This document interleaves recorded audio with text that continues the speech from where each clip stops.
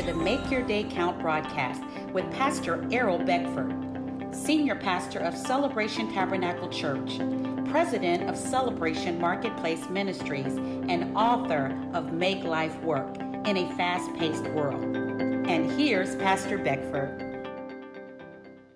Good morning, good afternoon, and good evening. Make your day count. This is the day the Lord has made. and we will Rejoice and be glad. in this Thursday. This Thursday, beautiful Thursday, the Lord has given us another day in the earth realm to do some damage in the kingdom of darkness. Remember, we don't live in the kingdom of darkness. We live in the kingdom of light. Because God is light, we walk with him. So therefore, we see the light every day walking with God. Light overcome darkness. So we do not travel. Hear this. We don't walk by what? Sight. We walk by faith. Okay? We do not go live our life by sight. We live it by faith. Faith show us where we going, what we will receive, what we need to have. Faith is the key, and faith is ever increasing. Hallelujah. And faith will keep you in position Yes. for reaping day. Yes. Because faith is ever increasing faith every day. We got faith for that day. Yes, and it's increased. Never stays the same because we serve a God who is ever increasing. So we are to increase in what we do. All right. Go ahead, Dad. We've been in Proverbs chapter 27, verses 23 through 27. Be diligent to know the state of your flocks and attend to your herds. So we know that our flocks is what we do, our gifting, our talent, where we spend the majority of our focused time during our day, that is tending to our flock. So we must be diligent to know the state of our flock, the state of our occupation, the state of our area of gifting. We must be diligent to know it, not to know what used to work, but to know the ongoings of right now, the present day, and what the future beholds. Verse 24, for riches are not forever, nor does a crown endure to all generations.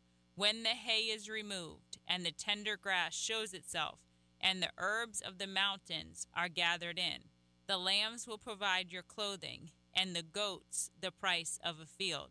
You shall have enough goat's milk for your food, for the food of your household, and for the nourishment of your maid servant. So it's talking about a progression in verse 25. When the hay is removed, when we've used up what we have, when we've worked with what we have in our hand, it reveals the tender grass. It shows itself. And the herbs of the mountains are gathered in.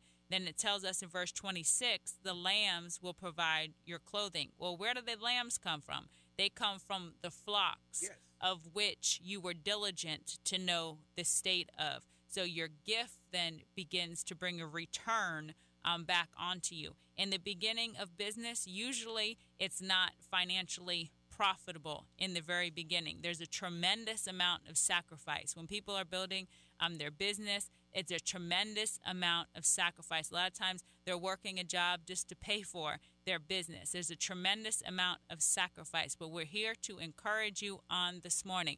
Do not give up too soon. Do not give up on your dream. It's about to happen. It's closer than you think.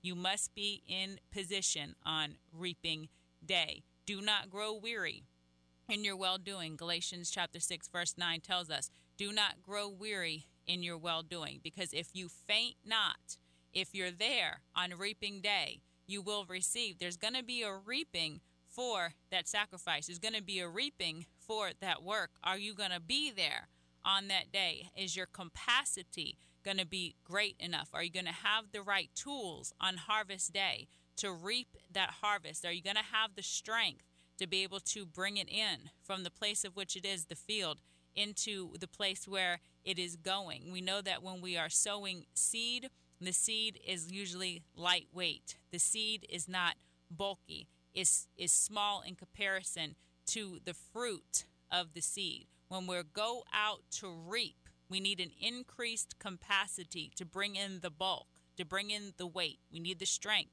for the harvest. So from seed time to harvest, we must continue to increase in capacity, increase in strength, access wisdom from above for great exploits. Verse 27 tells us, you shall have enough goat's milk for your food, for the food of your household, and the nourishment of your maidservants. So you're going to be able to take care of you, you're going to be able to take care of your house, and those who are network and partner with you. And it's so refreshing here and encouraging this day. This word is so refreshing, so encouraging. It says, don't wander from your place. Don't move. Maybe talking to someone out there this morning who are about to leave your place of employment. Says, don't wander from it. No, if it's the season for you to move, you move on promotion. Because that's the correct thing. You'll move upward. So if you're going to move, make sure it is an upward move. It's not a downward move. It says, don't wander from your place. Because that place, if you stay there, don't move from it, be faithful there, you will reap from it. So it tells us, like a bird that wandered from his nest is a man who wandered from his place. And go down into verse 18. Whoever keep the fig tree will eat its fruit. So he who waits on his master will be honored. So it tells us, if you are patient and diligently do what you're supposed to do, you will now reap the rewards from your doing. You will what? Reap the reward from your doing, from what you do. It will provide for you now. It will take care of you. It says in business that when you start a business, for the first 5 years of that business, it's going to be rough. It's a no name. Unless you buy, watch now, unless you buy a franchise. Because a franchise is already being built. That's why it's a franchise. It has a name. It has a clientele. And you pay dearly for it. Yeah. Because you have to pay for all those things. Yeah, you have to sew back in. Yeah. You have to pay royalties onto the name. Yeah, for that name that somebody built. But remember now, that person has to remove the A first in that business. And watch the tender grass produce, come forth. And watch the herbs of the field, the herbs from the mountain. And watch the lamb produce the food. Okay? When you think of your business, you have to go through those stages with it. And it says that for the first 5 years, it's a lot of work, a lot of sacrifice, a lot of putting into it. You put in, you're not taking on anything. It takes your sweat, it takes your blood, and it takes your money, and it takes your time, it takes everything from you. You got to put into it. But if that is what you called to do, don't wonder for it. Because come the 6th, the 7th, the 8th, the 9th, the 10th year of that business, it will be paying you dividend. And if you go to sell it now, someone got to pay you. They got to pay you. Payday is huge. After keeping your business, and you keep your business for 10 years, you build a business. You don't keep a business for 10 years and don't build it. If it's around for 10 years, it's worth something. And that's what he's saying here to us. So let's this morning be encouraged. Let's be encouraged. Let's continue to be diligent in what the Lord gives you, in the talent that God gives you. Let's be diligent in it. Let's work hard in it.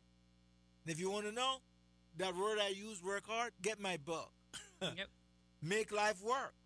In there, I have a whole chapter on the secret of hard work, that it will reward you. It will make you. And I show in that book that Jesus was a hard worker. Everyone who followed God is a worker, is a diligent worker. Jesus says, why I work hard? When they ask him, he says, I work because my Father worked until now. So I work. So he imitates the Father. How do we know the Father worked? Go read Genesis chapter 1. It says God created the heaven all by himself. He developed the heaven and the earth all by himself. He wants a garden. He plants the garden. He didn't make man and tell him plant the garden. Think about that. God could have made man and said that, go plant the garden. But no, God plants a garden. He's a worker. Oh, don't let me start. Go read my book and working because it pays. And that's in Genesis chapter 2, verse 8. The Lord God planted a garden eastward in Eden, and there he put the man whom he had formed. So God did the work in planting the garden. He did the work in forming the man. He put the breath into the nostrils of the man. And then he told the man to tend to it, to keep the garden. In verse 15, then the Lord God took the man and put him in the Garden of Eden to tend and keep it. So not to create it, no, but to tend and to keep it. His position, his fruitful place was what? The garden. Tend and keep it.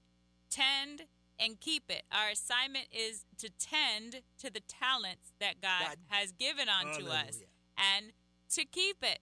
Get a return, get a gain, trade on the talents to further develop the kingdom. Verse 15, that should put you at rest on this morning, and not a sleepy rest, but a rest knowing with full assurance that God has put you in a place of prosperity to tend and to keep it, a place of joy and fulfillment to tend and to keep it. Their assignment was to tend and to keep what God already created, the provision that was already there. Just tend and keep it. Tend and keep it. It's already there. They didn't have to create it. They were just to tend and to keep it. Well, then people say, well, he cursed the ground after the serpent. But you got to continue reading on in your Bible, because when Noah left that offering, sent that soothing aroma up into the heavens on that sacrifice, the curse that was on the ground was broken. So we go only to Genesis chapter 3, and we talk, the curse. Oh, I got to sweat to make my bread and toil the earth and all this stuff. Well, if you read a couple more chapters, you'll see that Noah, when the curse was broken. Yes. I know he says, it's seed time on harvest, my friend. So back to the beginning, the original design. Yeah. Seed, time, and harvest. You can't hurry the seed. Once the seed is in the ground, it's going to unfold. And think about the power of the seed. Everything needed for life is already in the seed. You're not putting anything in the seed capsule. Everything that is needed for life is already in the seed. You're just putting the seed in its fruitful place, which is the soil, as God created it to be. You're not injecting anything into the seed. So we still got to stop injecting our opinion into the word, the seed of God. Make your day count. Thank you for tuning in to the Make Your Day Count broadcast with Pastor Errol Beckford, Senior Pastor of Celebration Tabernacle Church in the beautiful city of Cocoa. For more information on this broadcast, please contact us at 321-638-0381. Tune in tomorrow to hear more about how you can make your day count. I am told that the French have a proverb that surely has universal application. They say, there is no pillow so soft as a clear conscience. Normally, we don't have to stop and think about whether our conscience is clear. If anyone's conscience isn't clear, they get the message repeatedly. That's the job of the conscience. There's another C word that goes along with clear conscience, and that word is confession.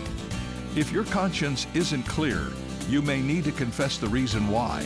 Confess to God and perhaps another person if necessary. I wish for you the soft pillow that a clear conscience provides. This is David Jeremiah.